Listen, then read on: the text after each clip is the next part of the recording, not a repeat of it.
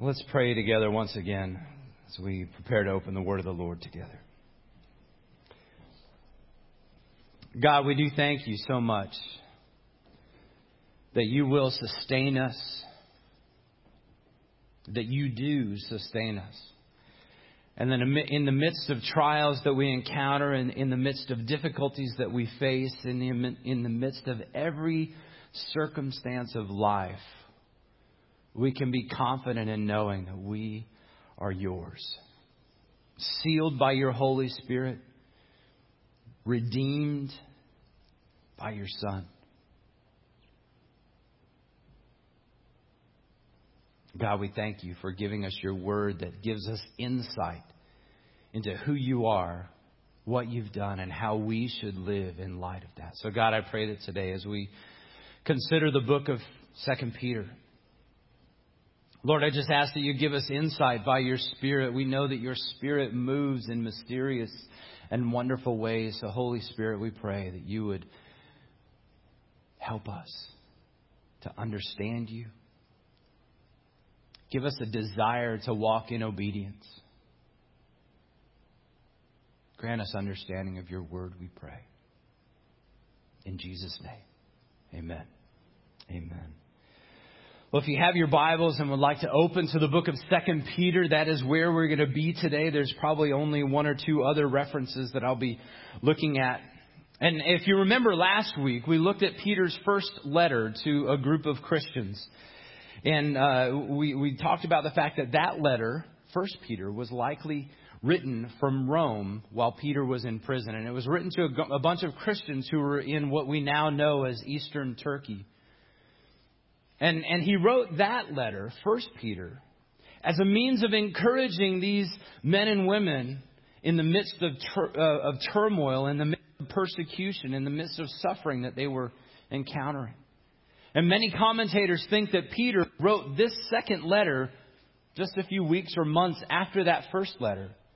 And while he doesn't tell us exactly so, we believe that he wrote it most likely to that same group of churches. Because he tells us later on, this is now the second time I'm writing to you. But instead of dealing with persecution, instead of dealing with this challenge of suffering, something that Christians get to be a part of, and yet we don't often like, Peter is helping us deal with something else that plagues society, that plagues us, and that is false teaching.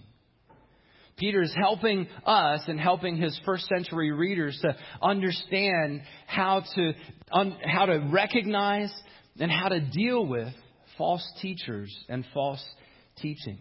And so today, as we walk through that, we're going to be considering what he has to say about that. So you're welcome to follow along in your outline that's in your bulletin, or you can download it online. But as we begin, we learn from Peter, in order to counter false teaching and false teachers, we must embrace and apply what we have received from God. If you remember way back so as you know, we've been walking through God's story in Scripture for almost 2 years now. We've been taking each book of the Bible and walking through. Well, when we were going through some of the letters, some of Paul's letters, one of the things that we learned is so often Paul will give us indicatives. He'll help us understand, here is a truth, and in light of this truth, you need to act this way. And so Peter here in the beginning of his book really does the very same thing. He says, here are some indicatives, some truths that you must know in order to do these imperatives, to take action on these other things. And really, I think what Peter wants us to understand is that we have received so much from God. Which begs the question, what have we received from God?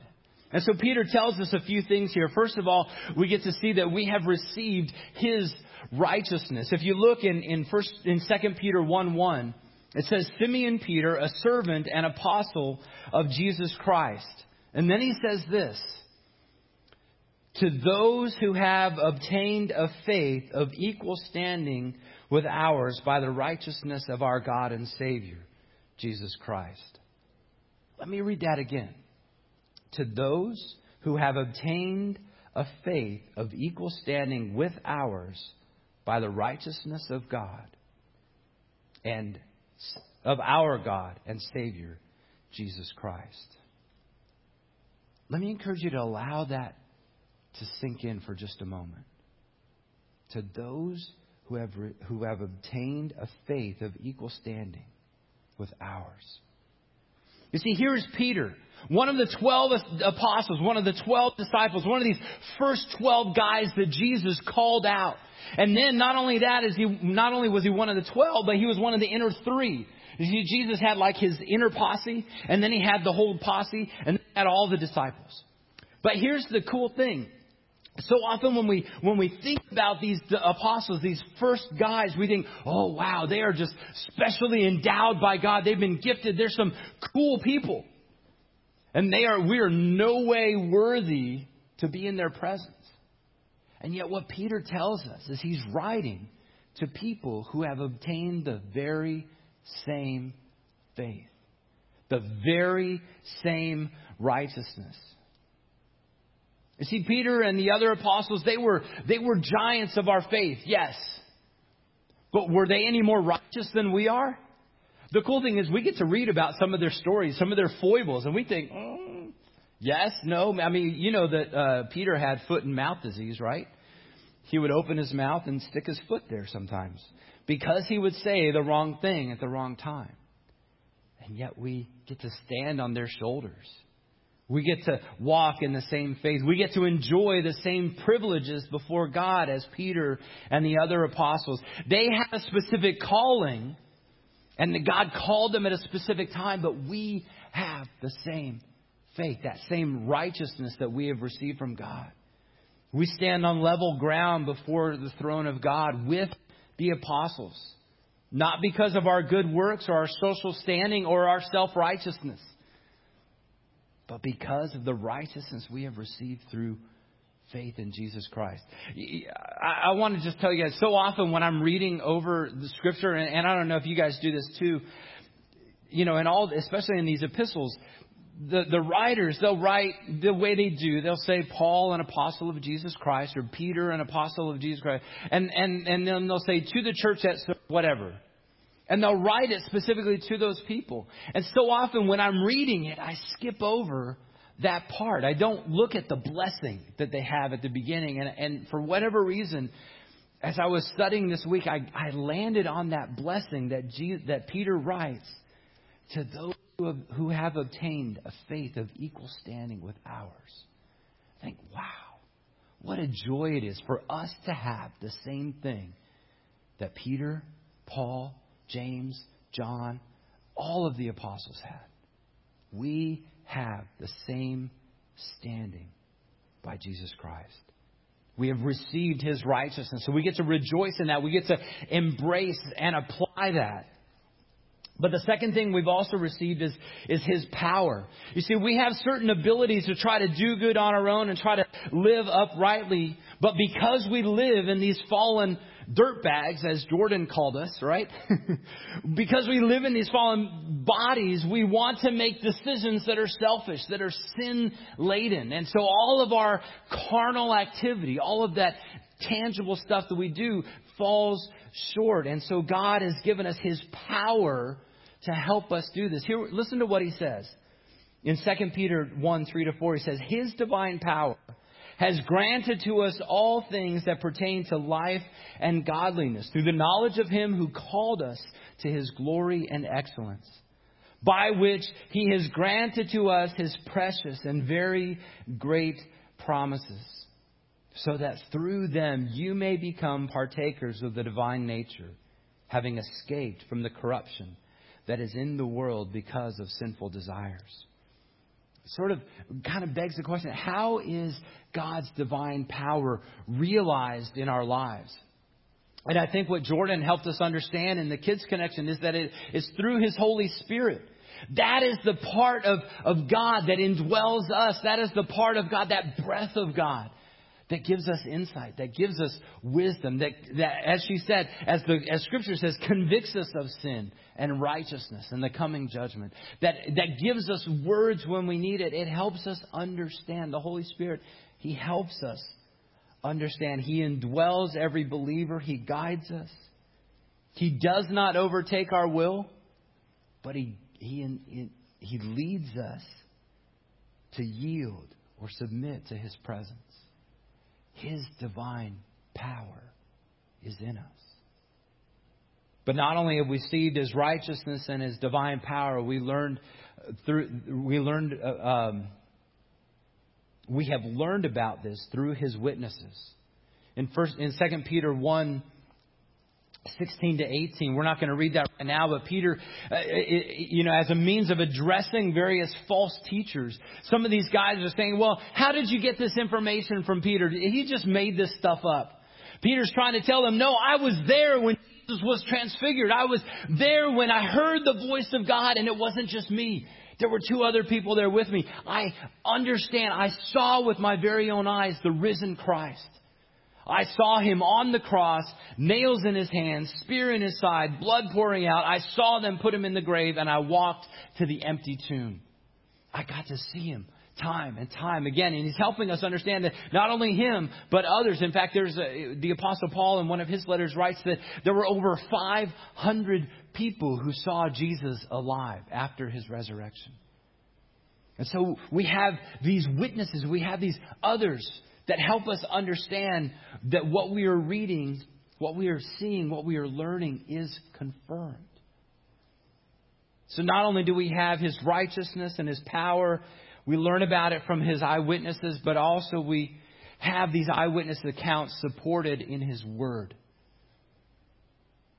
In 2 Peter 1, 19 to 20. You see, between the inspired prophecies of the Old Testament and the New Testament writings, Peter seems to be helping us see that his teaching is not something that he made up, but it's supported by Scripture. And that these are the writings of various people.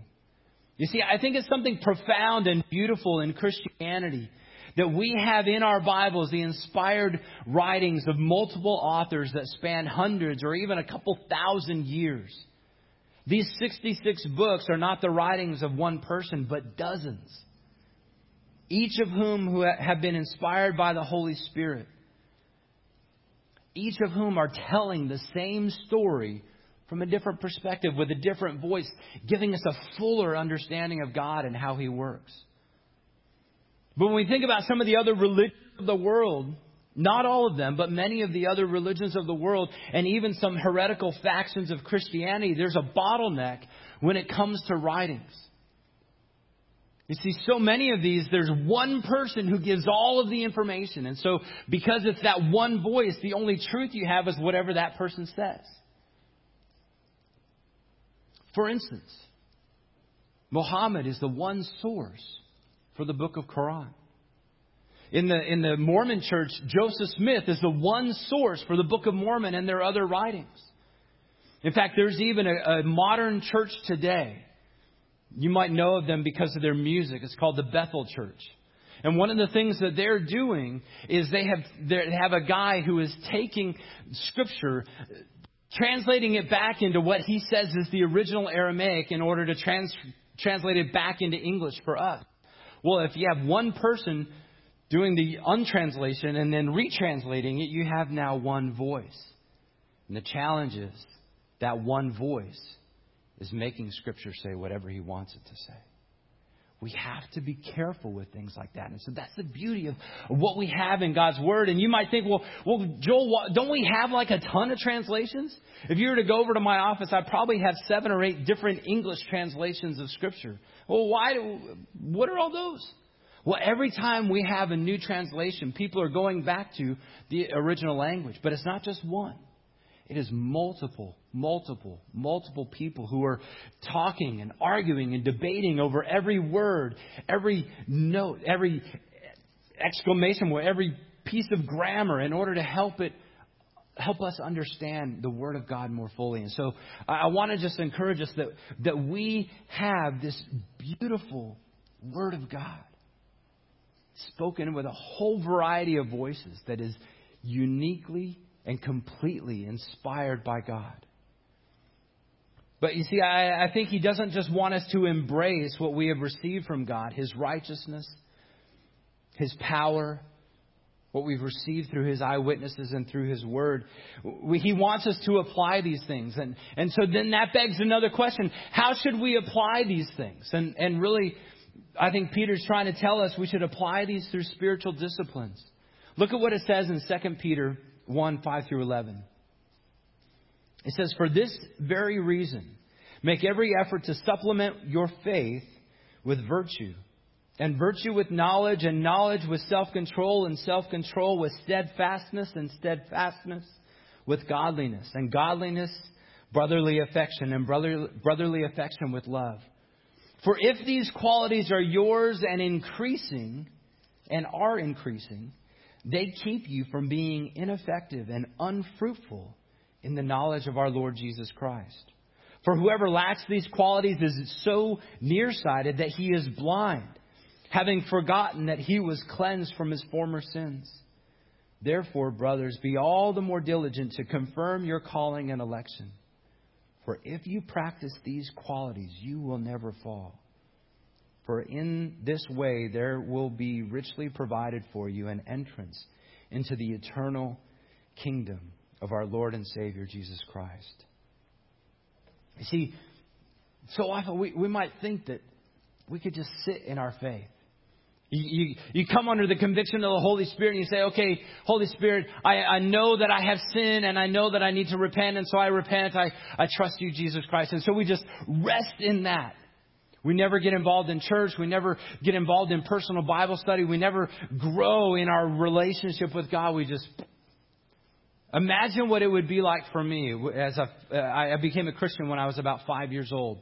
Imagine what would happen if I never grew in that. If I just sat as a 5-year-old, 48-year-old adult. You would know that there are some problems going on up here if I didn't grow at all, right? And that's what Peter is encouraging us with here. He's encouraging us to grow. And so he says to add to our faith. Now here's the thing. He's not telling us to add to our faith so that we can be made right. But he's telling us to add to our faith so that we can grow. Our faith is sufficient. We receive that from God by the power of the Holy Spirit. So we don't have to add anything to that to gain access to God. But He wants us to add to our faith virtue or excellence, good intentions. And then adding to that knowledge, continually growing in our knowledge of our faith through personal Bible study, through fellowship with other believers, through discipleship opportunities. He wants us to add to our faith self-control. This is where we get to apply what we've learned. I've told you before, I heard somebody reference something. He said, to know something and not to do something is not to know something. To know and not to do is not to know. And so what Peter's saying here is, now that you're adding these good intentions, now that you're adding this knowledge, show self-control. If it's going to impact our speech, watch your language. If it's going to impact how we show love and compassion, watch your judgmentalness. If it's going to impact your purity, watch your eyes. And then he says, add to that steadfastness or faithfulness, that steadiness that keeps going even in the midst of difficulties. Add to steadfastness godliness, acting in a way that honors God, acting in the righteousness that we have received. Adding to that brotherly affection, mutual care for one another, being willing to go out of our way, being willing to, as we talk about sometimes in the elders, being willing to be that person that someone would call at 3 a.m. Say, hey, I need help. Will you come and help? Showing brotherly affection. But finally, and really the pinnacle of all this is love. Love, unconditional love that shows genuine concern for the well-being of others. But what don't you see in that list? Do you notice what's not there? It doesn't say don't drink. It doesn't say don't smoke. It doesn't say don't sleep around. It doesn't say go to church. It doesn't say read your Bible. You see, Peter's not talking about a legalistic code. He's talking about transformation. He's talking about doing disciplines in order to allow our lives to be transformed And I think these qualities seem to build on one another. And as we apply what we've received from God, we avoid, as he said, becoming ineffective and unfruitful. So not only do we get to embrace and apply all that we have received from God, but in the second chapter we see that we must expect the existence of false teachers. I got to tell you, I tend to be an optimist. I tend to look at things and see the best in people, unless I'm driving, and then I always see the worst in people because they're never going the right speed or never acting properly. But I got to tell you, because I expect the best, I can sometimes be caught off guard when I hear someone that I trust say something that is out of line with God's Word. When I hear somebody that I respect begin to drift away from the orthodox teachings of the Word of God. And Peter's first century readers, they were likely dealing with teachers who were exploiting some of Paul's teachings on freedom. And they were doing that in order to fill their pockets and in order to indulge their passions. And Peter seems to be telling them and telling us to simply expect the fact that since there were false prophets in the past, there will be false teachers today. We have to be aware of that. We have to look at that. So then the question becomes, how do we know how to detect false teachers? Because some of these guys are slick. Some of these guys are real, and some of the things they say, oh man, it's so enticing. And Peter gives us some indication of what to look out for. And look at 2 Peter 2, 1-3. It says, "But false prophets also arose among the people, just as there will be false teachers among you, who will secretly bring destructive heresies, even denying the master who bought them, bringing upon themselves swift destruction. And many will follow their sensuality, and because of them, the way of truth will be blasphemed. And in their greed, they will exploit you with false words. Their condemnation from long ago is not idle, and their destruction is not asleep." And then he continues a few verses later. Look down in verse 12.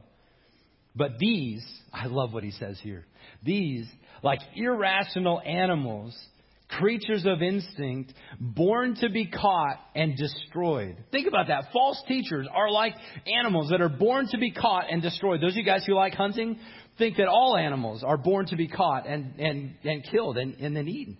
And he's essentially equating false teachers with those who are going to be hunted, except not by us. They're going to be hunted by God. So these creatures of instinct, born to be caught and destroyed, blaspheming about matters of which they are ignorant, will also be destroyed in their destruction, suffering wrong as the wage for their wrongdoing. They count it pleasure to reveal in the daytime. They are blots and blemishes, revealing their deceptions while they feast with you. They have eyes full of adultery, insatiable for sin. They entice unsteady souls. They have hearts trained in greed, accursed children. You see, there are a whole variety of places where we can look today and see the kinds of people that Peter is talking about. For instance, preachers and churches that promote prosperity theology. This might be sort of a low-hanging fruit, and you might think, Joel, that's not a temptation for us. But keep in mind, we live in America, where the American dream is to really have as much as you can, right? The one who dies with the most toys wins. Isn't that the American motto, or wasn't it? But I think what happens is a slick-talking, charismatic speaker can make the Word of God say anything they want it to. All so that you and I will give them a little bit more, so they can have a little bit more, so they can get a little more money, a little nicer car, bigger houses, even planes. But there are also teachers who are rewriting biblical morality through flawed hermeneutics. There are some who want to condone all sorts of behavior, all sorts of morality, all sorts of sexual behavior under the guise of freedom, or even they use a Hebrew word like Jordan, not ruach, but they use the word shalom. For example, there was a pastor, a teacher that I used to love listening to. And years ago, he began to redefine sin as a lack of shalom, a lack of peace. And so rather than seeing sin as falling short of God, as a lack of shalom, now sin is falling short of me. And do you see how dangerous that can be? Well, if I'm out of sync with me, then all I got to do is act in a way that makes me at peace with me. We could justify any behavior as being good or right because we're at peace with ourselves. The problem is that we are not the standard. And I'm so glad I'm not the standard, because ask my kids, they'll tell you my standards shift around all the time. God is the standard. And that's why He's the comparison for sin. He's the one we look to. He's the one we have to have our lives redeemed for. But also there are teachers who endorse universalism. There have been many teachers over the centuries who would say that all religions and faiths essentially lead to the same place. They're all sufficient to get us to heaven or paradise or nirvana or whatever the end is that they think is there. And while it's true that there are similarities in religions, there are certain things that we can read in Jesus' teaching, and we can see those same things in other religions. But how can they all go to the same place if they contradict one another? How do they deal with sin? How do they deal with righteousness? Is it just a matter of being good? Eventually, they all contradict each other. And that's why Jesus says, I am the way, the truth, and the life. No one comes to the Father except through me. Now, I tell you, we could spend weeks analyzing various doctrines and heresies, but it'd be times better spent if we just reinforced what we do believe. I've heard it said that those who are looking for counterfeit money, they don't study all of the variations. They don't study the $20 bill that is created by this mint or that mint or that. They look at the original.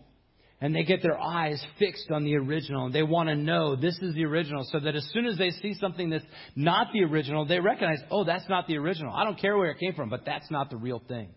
And that's why we need to pour ourselves into the Word of God. That's why we need to understand what He is saying so that we get the original. And then when we hear something that sounds, that's a little off, we can come back here and say, what does the Word of God say?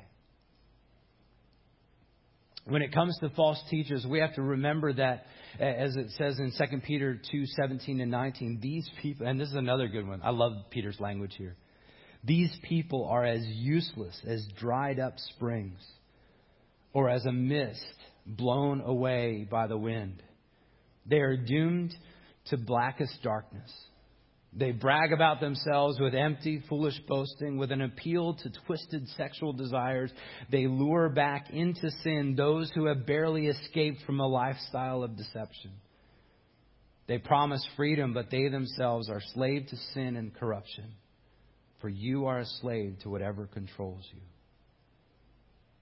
So if we have to expect that false teachers will be around and we have to be aware of what they will teach, it sort of begs the question about why God would allow false teachers. Why doesn't He simply do away with them?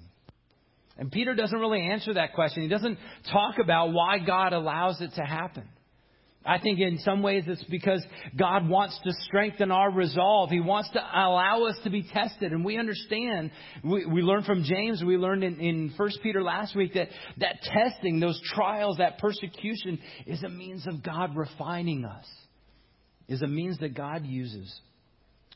But it also seems to be a way for God to allow us to see the consequences of our sin. We get to see that because sin is in the world, because sin is rampant, there are going to be people who do whatever they want to with sin.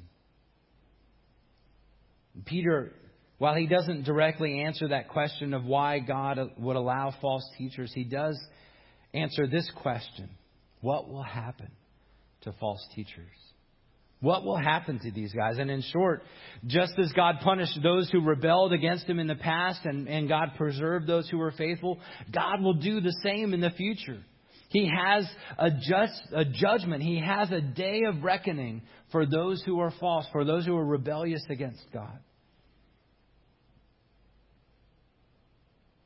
And so Peter has encouraged us to embrace and apply all that we have from God. He's encouraged us to expect false teachers and essentially watch out for them. But finally, Peter tells us that we should expect the coming day of the Lord. From the earliest days of the church, people have been looking forward to the return of the Lord, where God's people will be vindicated and God's enemies will be punished. You see, Jesus gave us some clues, but He never said, I'm coming back on this date. He never gave us a timeline. And this delay has led some to wander from the faith and has led false teachers to say, oh, Jesus is not coming back. He's never going to return. So do something else. And Peter wants to remind us what we have learned. He says, remember what you have learned. Look at what it says in 2 Peter 3, 1-3. Now, this is now the second letter I am writing to you, beloved. And in both of them, I am stirring up your sincere mind by way of reminder that you should remember the predictions of the holy prophets and the commandment of the Lord and Savior through your apostles. Knowing this, first of all, that scoffers will come in the last days with scoffing, following their own sinful desires. He's sort of reinforcing what we already learned. Hey, false teachers are there. Scoffers are there. Expect that they're going to be there, but know that that is something we get to see about what will come in advance of Jesus' return. But we also have to keep in mind that God's timing is not like ours. Look at what it says in chapter 3, verses 8-10. It says, but do not overlook this one fact, beloved, that with the Lord, one day is as 1,000 years, and 1,000 years as one day. The Lord is not slow to fulfill His promise, as some count slowness, but is patient toward you, not wishing that any should perish, but that all should reach repentance. But the day of the Lord will come like a thief. And then the heavens will pass away with a roar, and the heavenly bodies will be burned up and dissolved, and the earth and the works that are done on it will be exposed. See, God sees everything, beginning to end at the same time. And so because of that, He lives outside of time. For Him, 1,000 years of our time is like a day. It's like a moment. It's like just a fleeting instant. But I think what is wonderful is that God does not want that anyone should perish. God does not want that anyone should be punished, should be left in sin.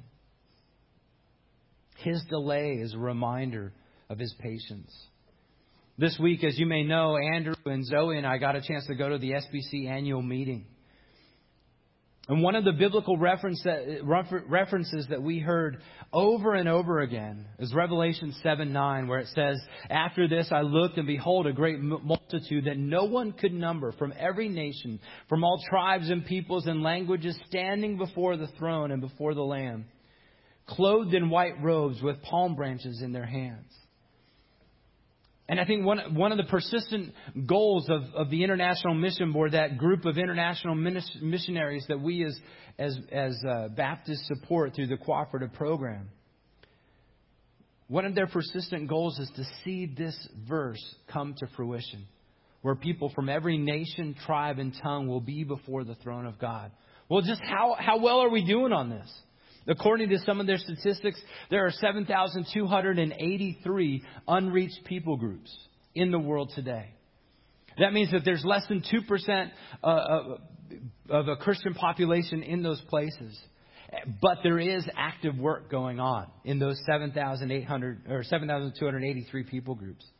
But there's another group of people, 3,105, who are unengaged and unreached people groups. This is less than 2% Christian population, and there's no work being done there. You know, one of the interesting things is you can go anywhere in the world and buy a Coca-Cola, but you can't go everywhere in the world and find someone who will tell you about Jesus Christ. We need to do a better job with our evangelism. And I'm glad that we have people out there who are willing to go. People like Eric and Lynn Bass who are going to really exciting places and staying up all hours of the night, sharing the gospel with people who are far from God. But think about this, and let this sink in for just a second. Every day, there are 155,473 people who die without Christ. 155,473. Did you know that that's roughly the population of Montgomery County public school students? Every day, the equivalent of the entire school system dies without Christ. We have a job to do.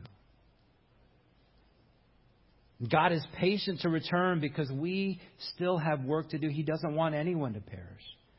And as it pertains to false teachers, God is patient. He's enduring them. He's encouraging us to endure them while we finish the task before us. And I want to just encourage you, if you're not yet a follower of Christ, if you've not received the salvation that comes from Him, He is being patient for you. He is being patient for you. And when He comes, whenever that is, He will come swiftly. And at that point, it will be too late. The Bible gives us this great promise that everyone who calls on the name of the Lord will be saved. So I have to ask you, I get to ask you, will you trust in the Lord today? Or will you be one of those 155,000 people that may pass from life to death without a Savior? If you don't understand what that means, send me an email, pastor@poolsvillebaptist.com. Let's get together after church. Let's talk. I know it's Father's Day. I'd rather introduce you to your Heavenly Father than go and celebrate what I'm going to do with my family. If I could spend time with you, I'd be happy to do that. But believers, because we get to walk by faith in Christ's righteousness, we get to expect that there will be false teachers who seek to lure us aside. Because of that, we get to be diligent to walk in holiness and peace. 2 Peter 3:14 says, "Therefore, beloved, since you are waiting for these, be diligent to be found by Him without spot or blemish and at peace."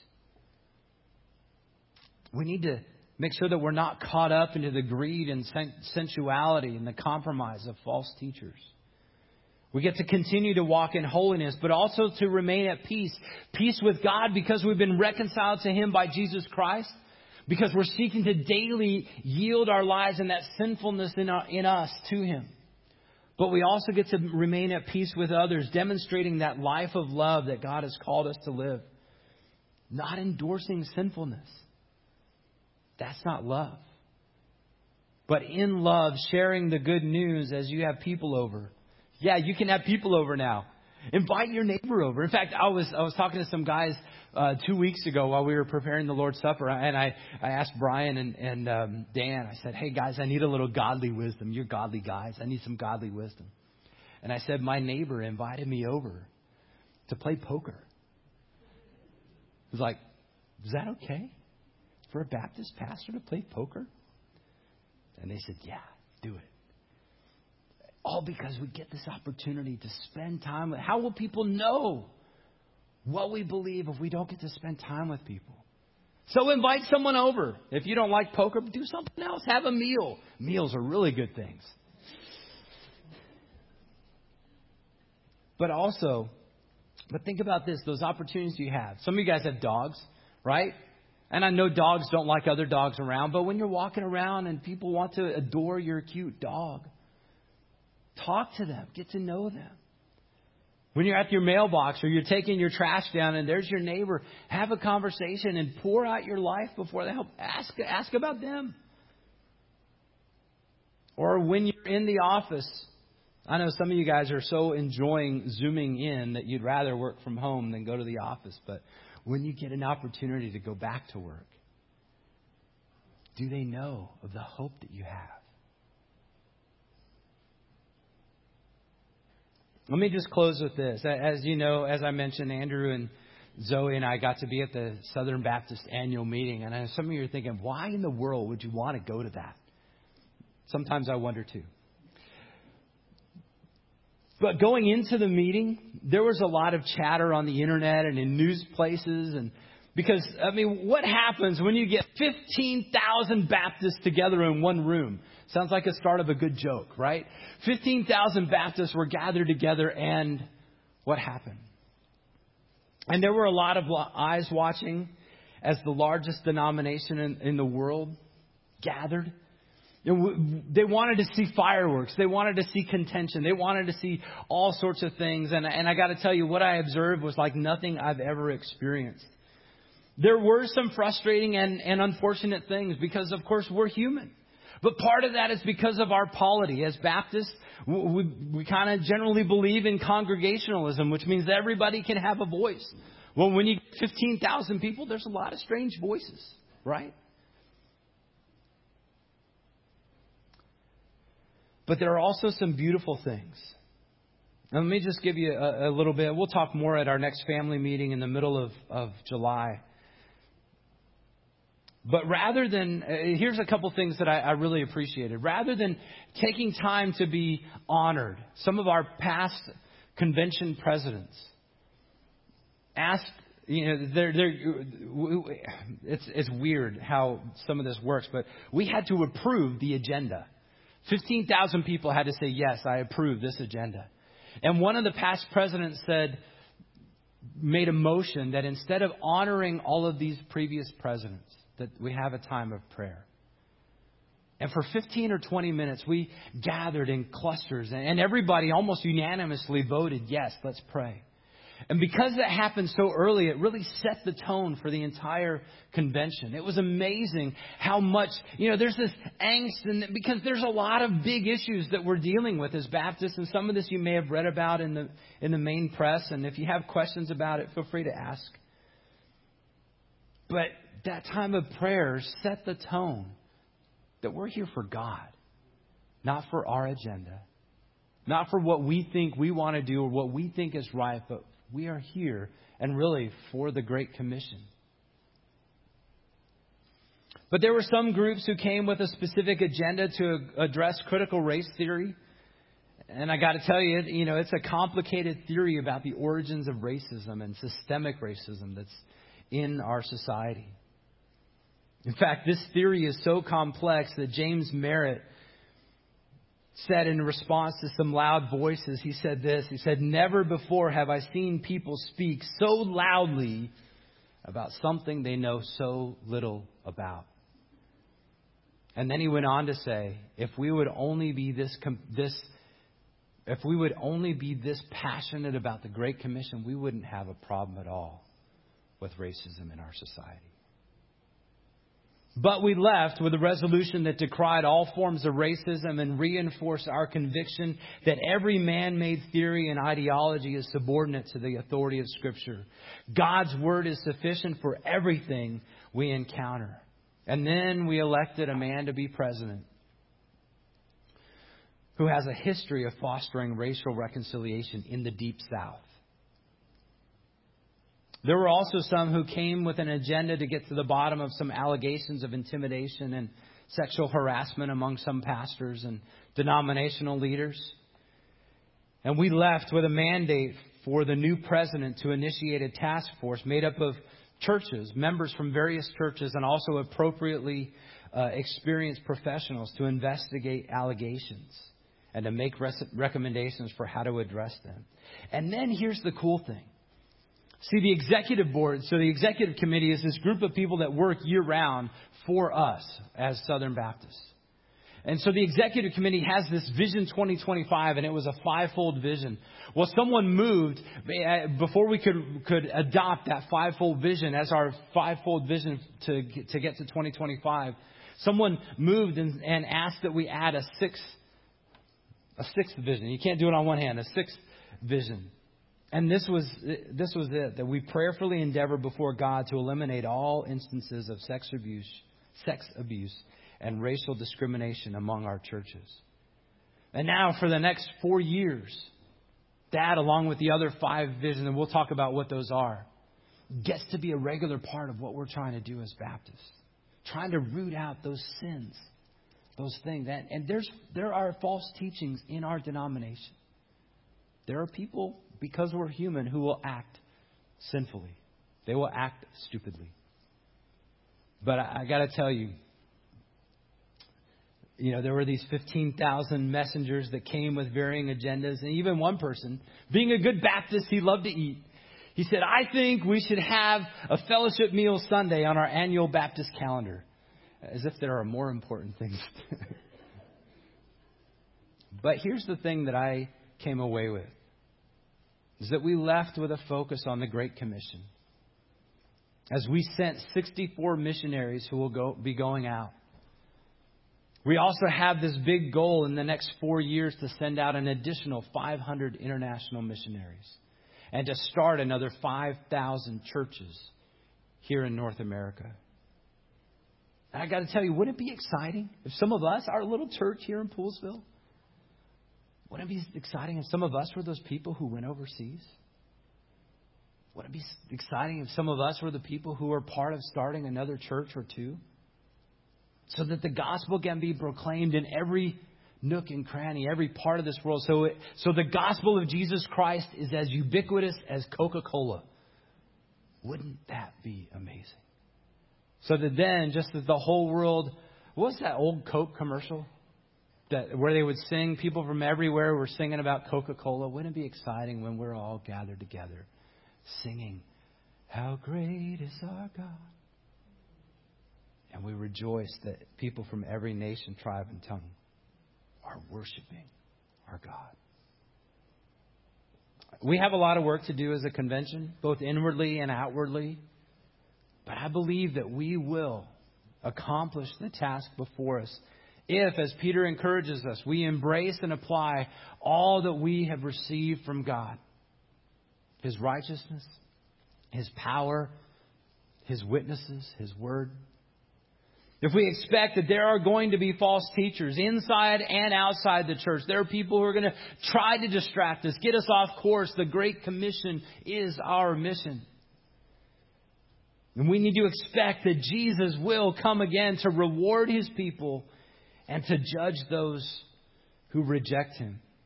And our job is to be diligent, to be found by Him without spot or blemish, and to be at peace.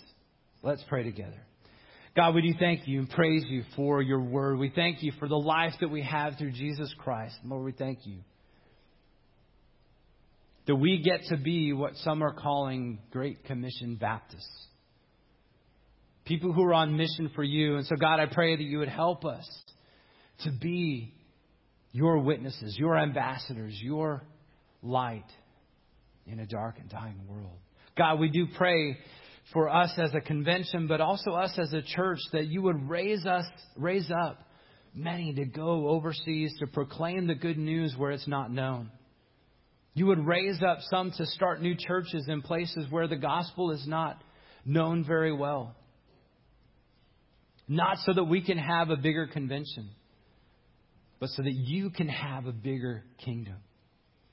God, we want to be about Your business, about the task that You have placed before us. And God, we want to see Your vision come to fruition of every nation, tribe, and tongue gathering around before Your throne, redeemed by the blood of the Lamb. Lord, help us as we seek to be faithful to that now and until You return. We ask this in Your holy name. Amen. Amen.